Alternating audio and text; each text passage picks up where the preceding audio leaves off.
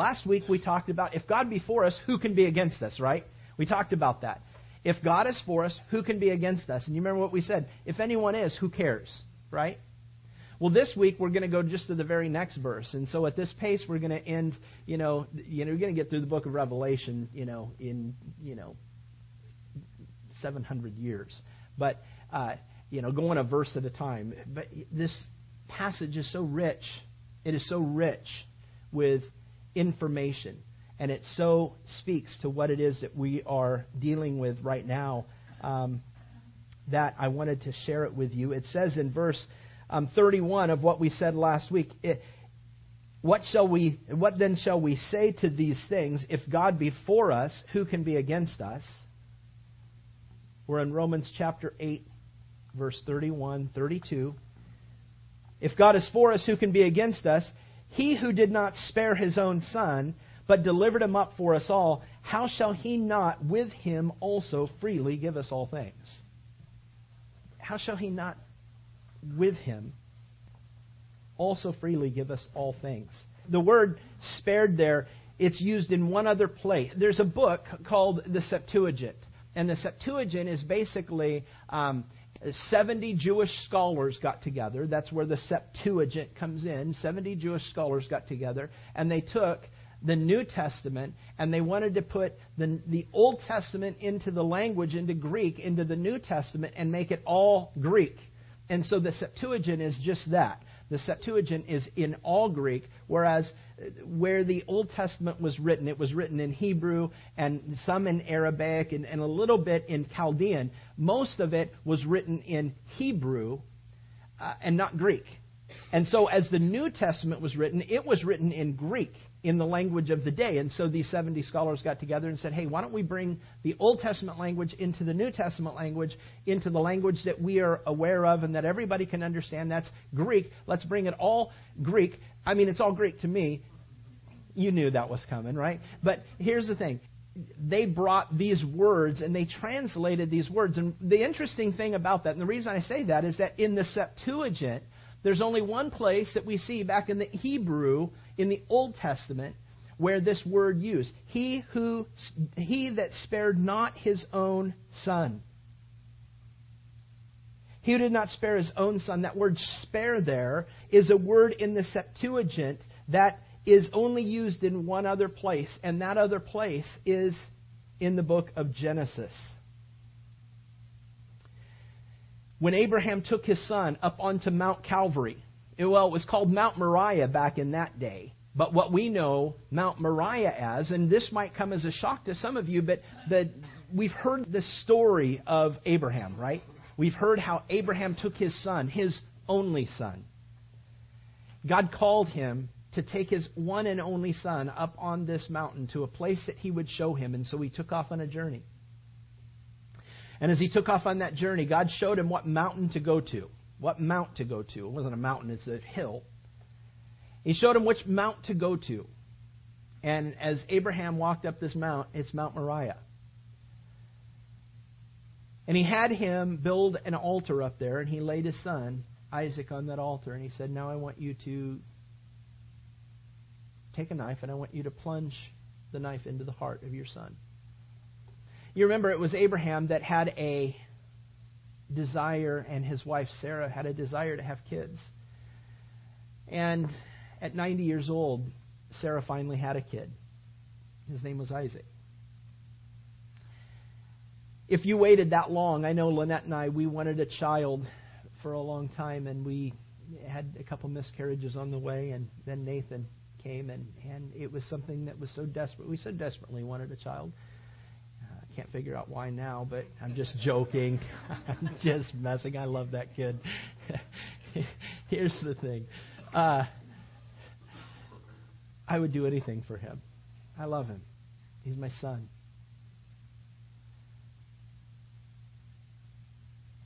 But I had to wait 33 years.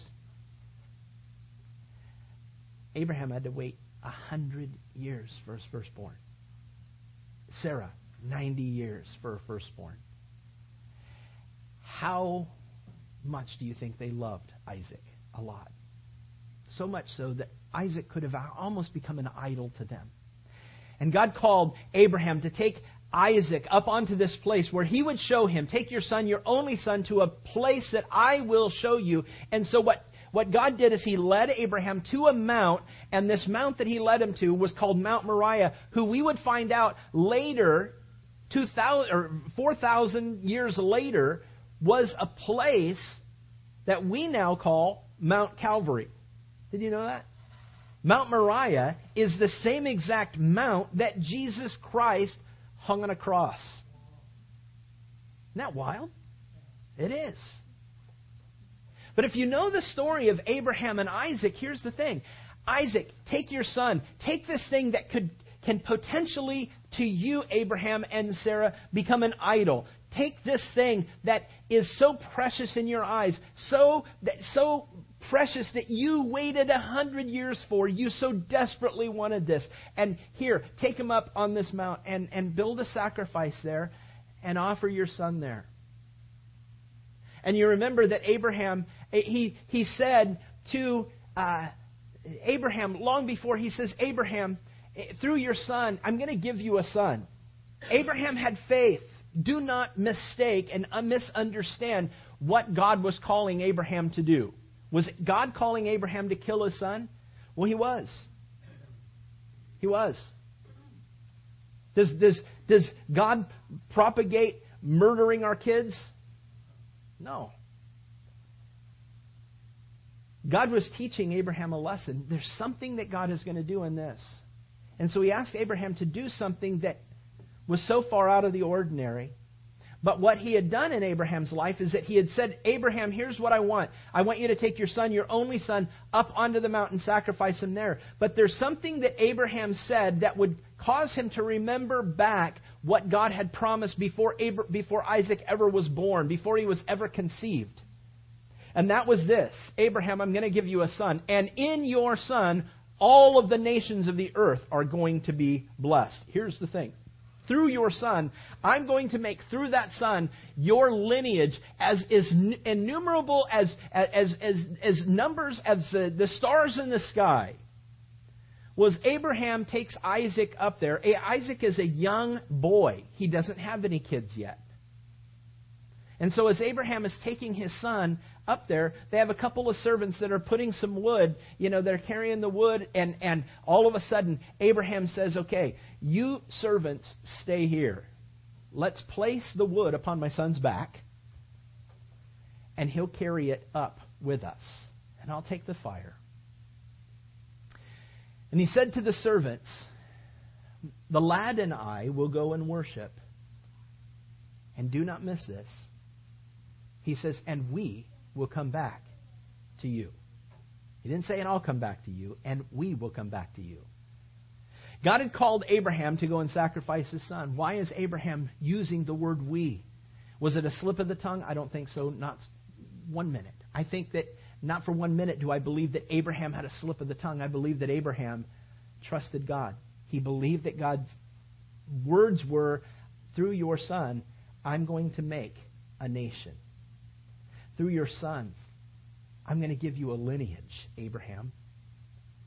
And at this point in Isaac's life, he didn't have any kids. It was impossible for that to happen if Isaac was dead. And so Abraham is going, I don't understand how God is going to do this. I do understand that God has called me to something that doesn't make sense to me, but I will move forward trusting that God has a plan. And so as he takes the wood, interestingly enough, and places it upon his son's back, and they begin to walk. What was placed upon the back of Jesus? The cross, the wood.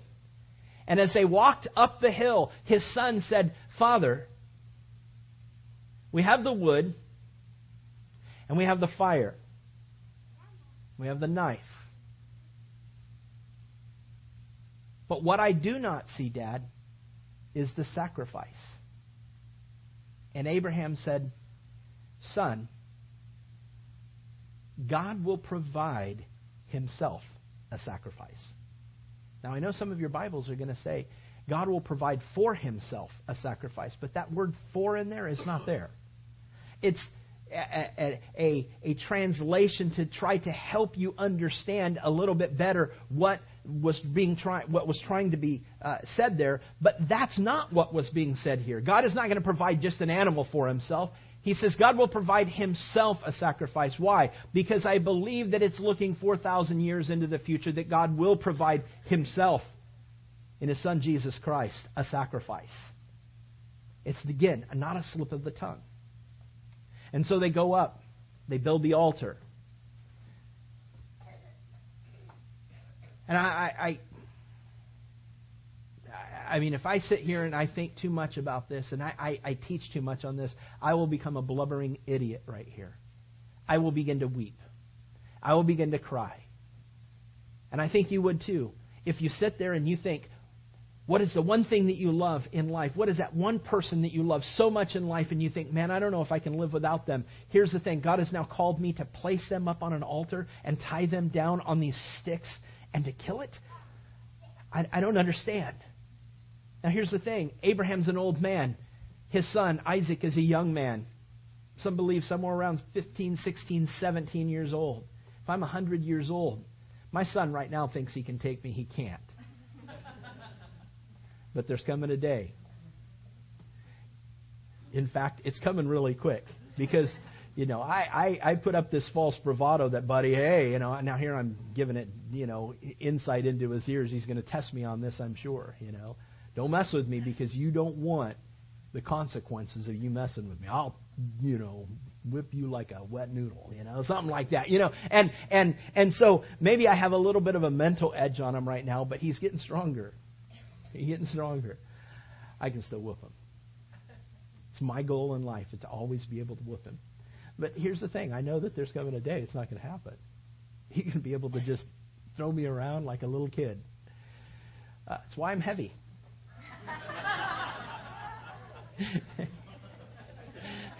Here's the thing.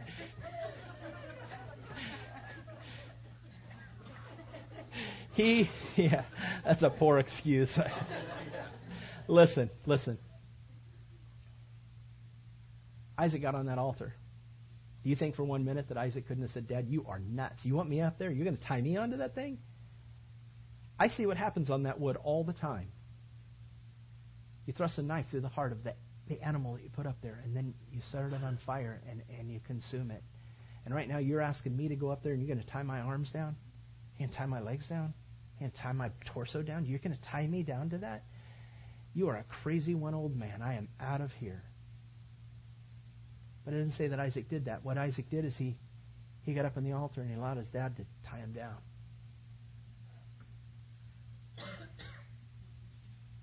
And I'm sure that Abraham took all the time in the world, every bit of time, every last moment, every last second that he could take until he knew that he would almost be in absolute disobedience before the Lord before he finally pulled the knife out and said, okay, here it is. My son, I love you. I love you. I love you. And he raises the knife. And he's about to thrust it down into his son. And the Lord says, Abraham, stop.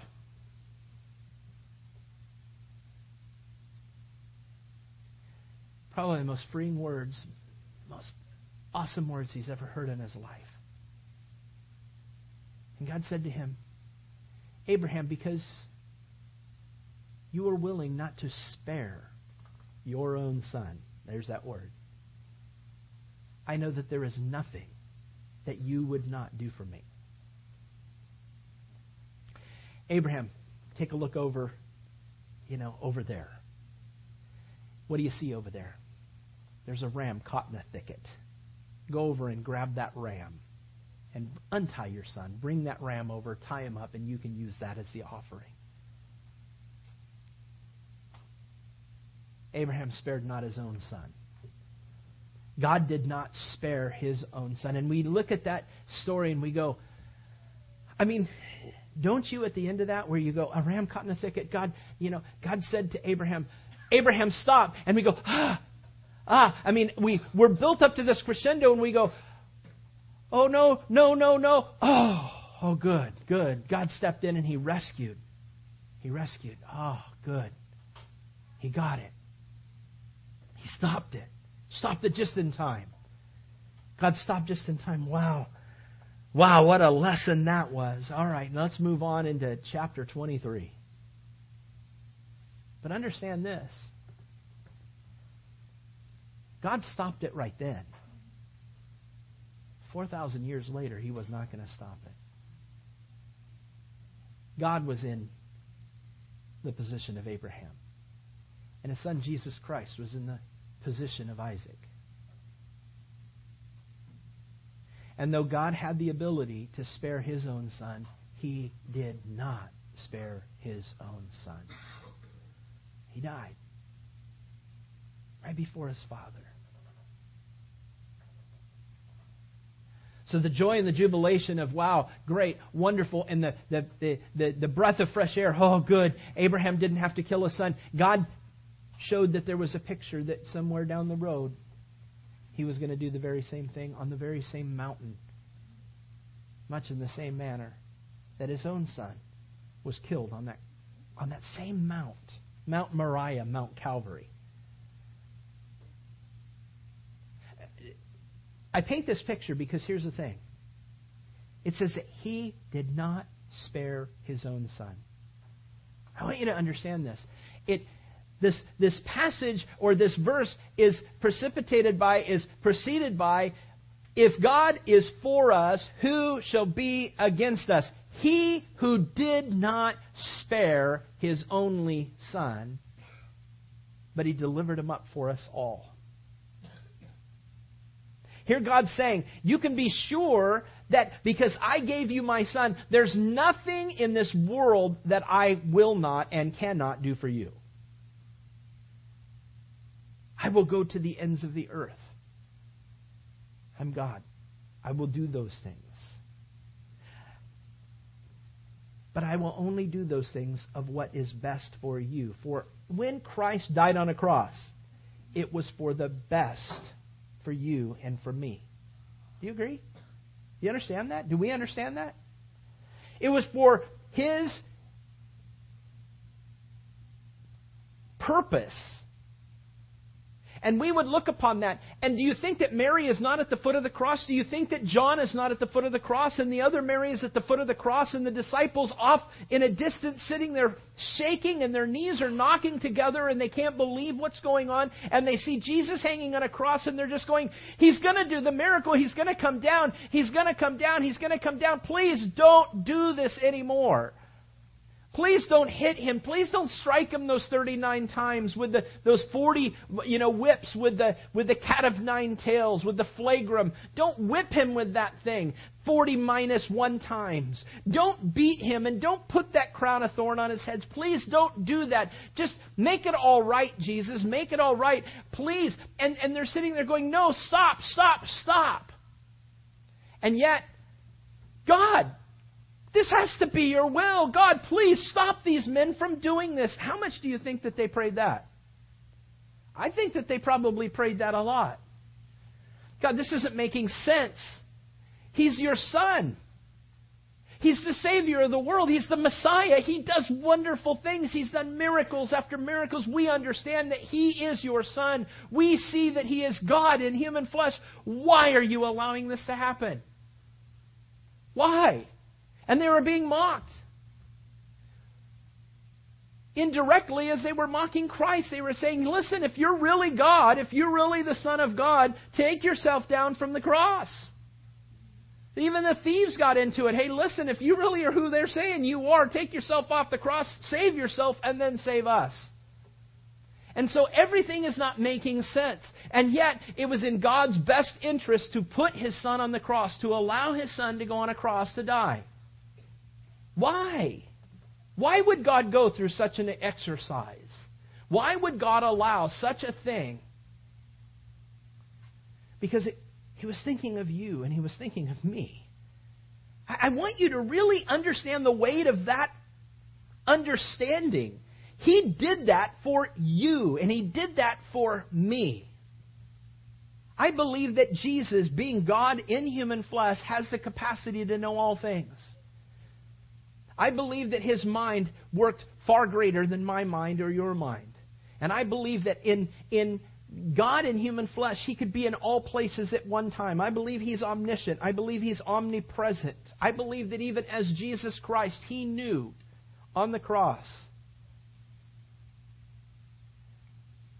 your face. Oh, that's impossible. Nobody could do that except, well, God. Yeah, God could do that. I think your face raced before Him. Can I take one more lash for Don? Yes. I'll do it. I want him in heaven. It's for this punishment that I am enduring so that Don will go to heaven. He can't do it on his own. I've got to step in and do it for him. It's for this reason. It's for Jesse. It's for Andy. It's for Meredith. It's for Lynette. It's for Kelly. It's for... And he's thinking this. I believe he's looking and thinking about you as he endures the punishment. And he goes through with it. And all the disciples and even the mother of Jesus, Mary, is sitting there going, this doesn't make sense. I don't understand. Why, God, would you ever allow such a thing to happen? Think doubt started coming into some of their heads? Probably. I don't know. I didn't understand. How many times in your life do things happen where you're going, this just does not make sense? I mean, if God is who He thinks if God is really who He says He is, if God really wants this to happen, why would He allow this to happen in my life?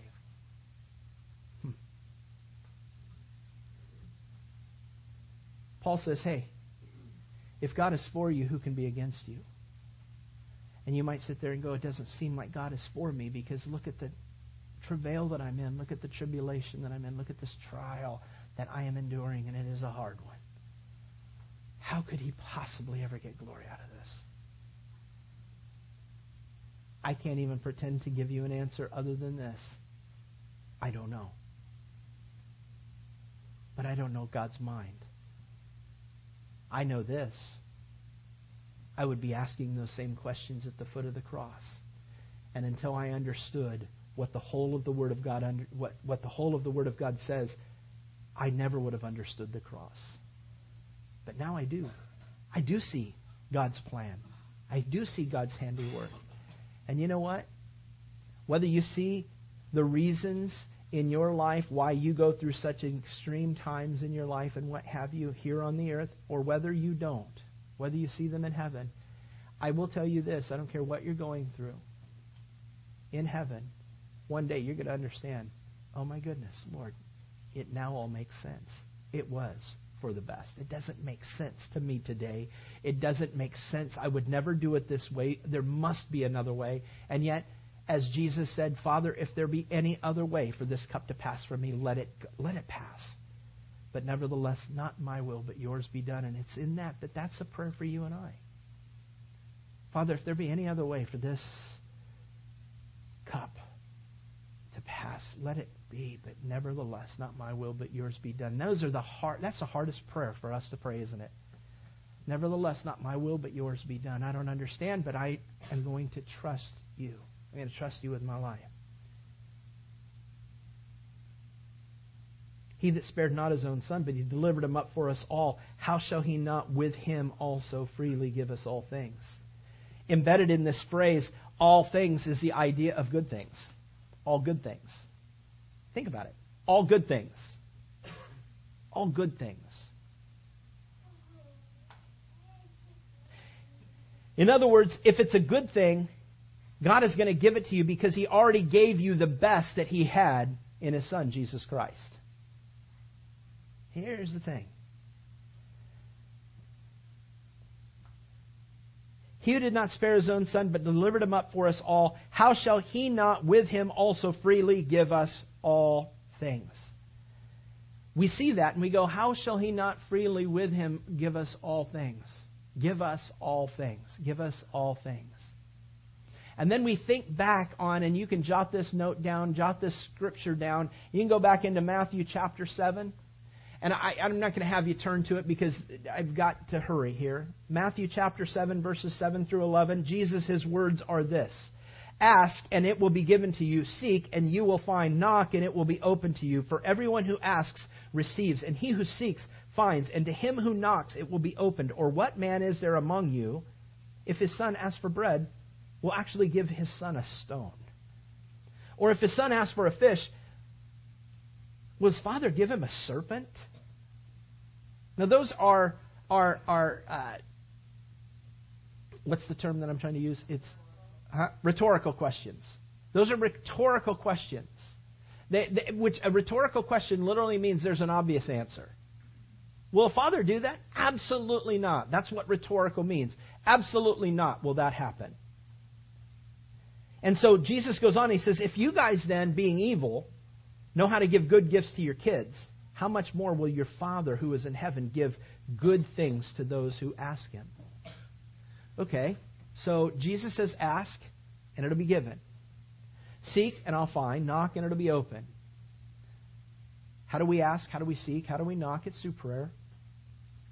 Jesus, in Matthew chapter 22, Jesus was walking along one morning with his disciples in tow, and he was hungry. And he came upon, you remember this story? He came upon a fig tree along the side of a road, and he went over there and he began to examine the fig tree, trying to find some fruit on the fig tree, and all he saw, all that it was just a leafy tree. There was no figs on it. In the season that it should have been bearing fruit, it was not bearing fruit, and so he found a fruitless fig tree. And what Jesus said to that fig tree, you remember there in chapter 22 of Matthew, he says, Jesus said to the tree, let no fruit grow on you ever again. What a horrible thing to hear as a tree, right? You're a tree, you're just sitting there, happy, dumb, and happy, or, fat, dumb, and happy out there, leafy, dumb, and happy. And Jesus comes along, and he looks for some fruit, and you don't have anything to give him. And so Jesus goes, let no fruit ever grow on you again. That tree got depressed. It did, because look, it says, the tree immediately withered away. It immediately withered away. So much so that the disciples were freaking out when this happened. And those are my words. But Jesus said they asked Jesus, they said, how did the fig tree wither away so soon?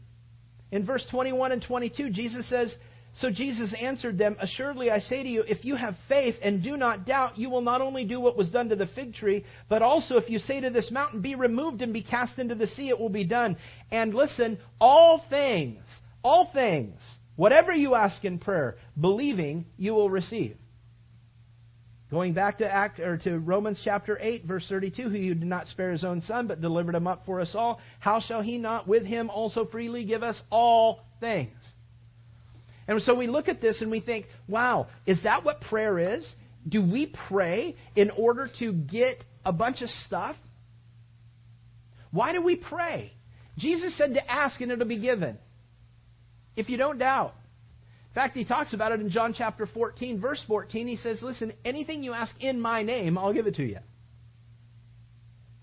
And so, what's the catch? Literally, I read that passage one time. I lived in California my whole life, and I lived right at the base of the mountains in Southern California. And there was all these mountains all around. And I was sitting there one day, and right when it was a time where the Lord really grabbed a hold of my life, and I was sitting out there, and I'm just going, I believe that, Lord, that you, if I have enough faith, you can move mountains. You said, here's his words, he says, listen, if you say to this mountain, be removed and be cast into the sea, it will be done. And so I thought, Lord, believe. This mountain right in front of me into the Pacific. Now. And it didn't move. I mean, there was not even a little earthquake. I'm going, okay, I must not be faithful enough. I'm going to have more faith. Now.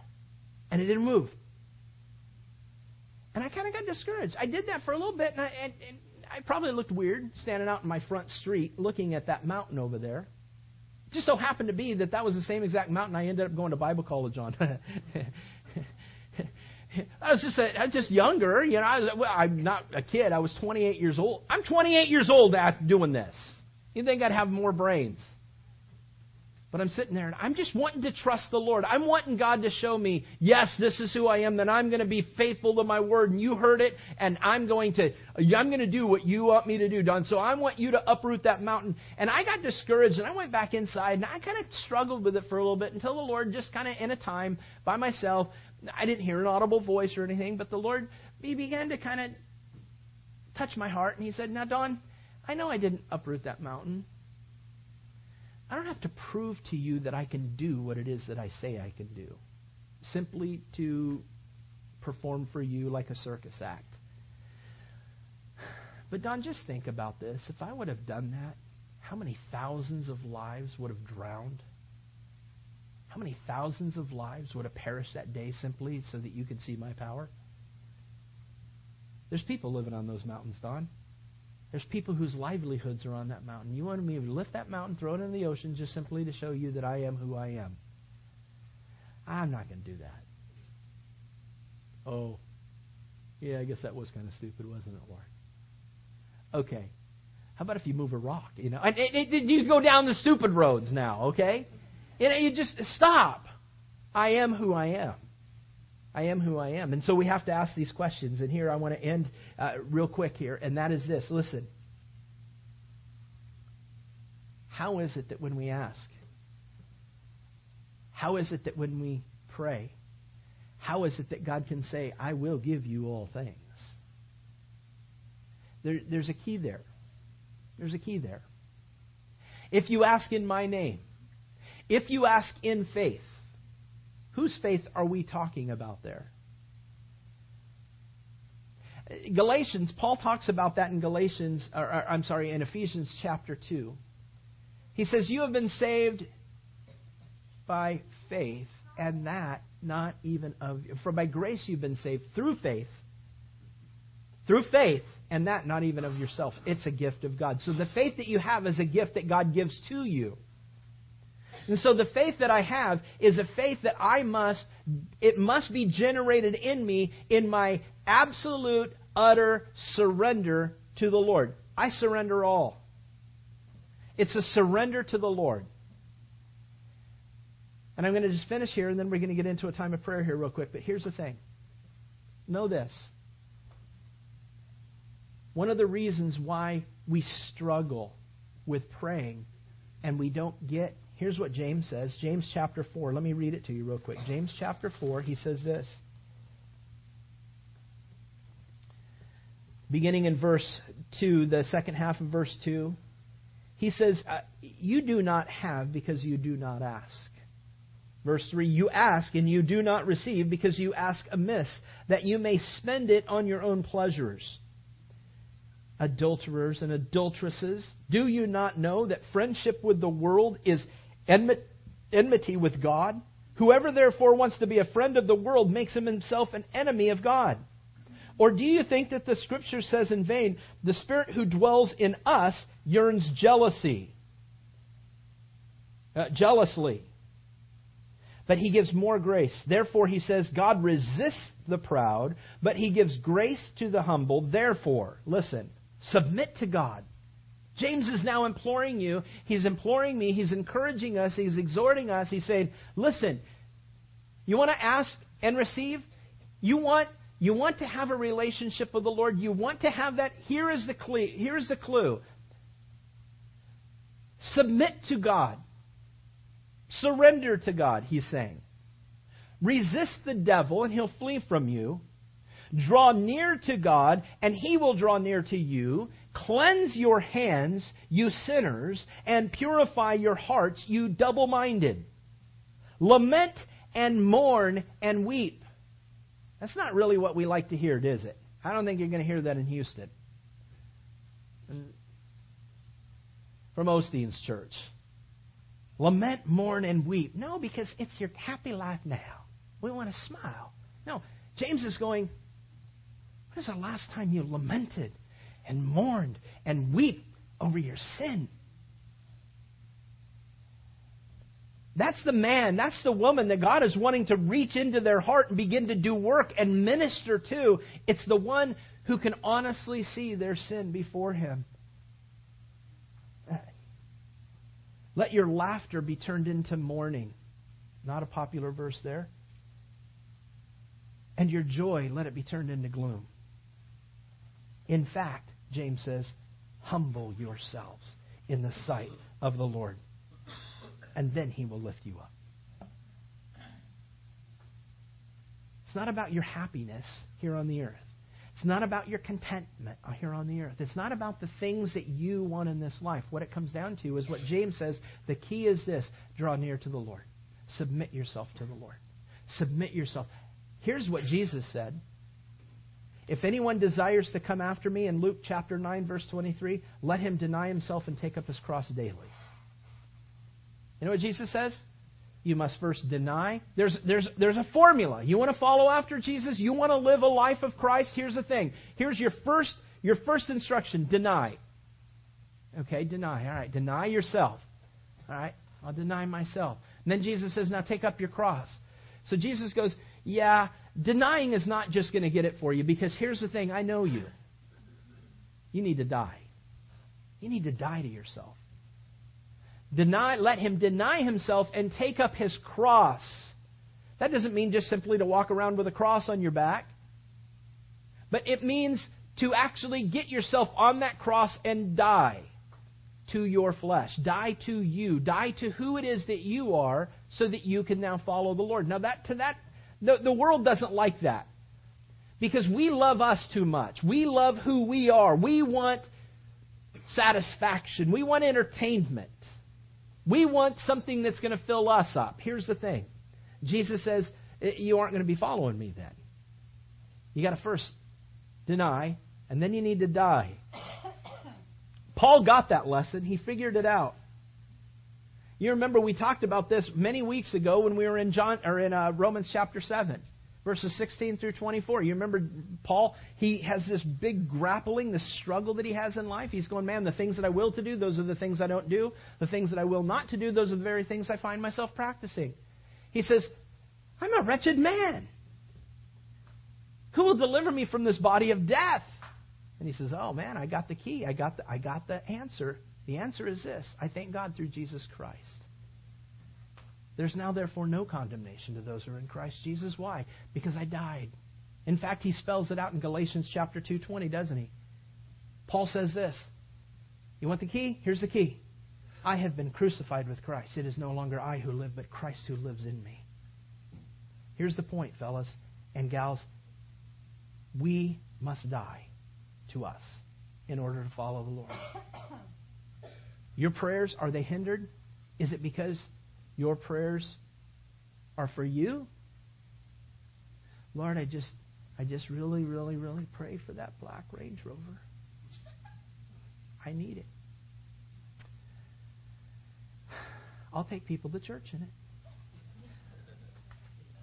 Give me that extended cab, I'll actually take a couple more. Totally can do it. Lord, you put a boat on the back, we can go out after church. And Lord, that house. I need that big house. 21 rooms. Lord, I'll pick up homeless people and bring them in. And you make deals with the Lord because you want something, and then you don't get it, and you go, yeah, I tried that. I was just speaking with a guy this last week, and he was saying, what do you say to a person who says, man, I tried Jesus. I tried that, and it didn't work for me? Can I just say, they never found the tombstone. They never found the tombstone. They never died. They never denied and died in order so they could fly. Deny and die and fly, I guess. I don't know. There's a word. Here's the thing. They never came to a place where they died, where life ceased to be about them. Paul talks about in Colossians chapter 3, or in verses 1 through 3, and I'm not going to read the whole thing, but he says, if you were then raised with Christ, seek those things which are above. Why? For you died, and your life is now hidden with Christ in God. You getting a clue here? We getting a clue of what it's all about? I've made it about me. I don't want it to be about me anymore. So God, change me.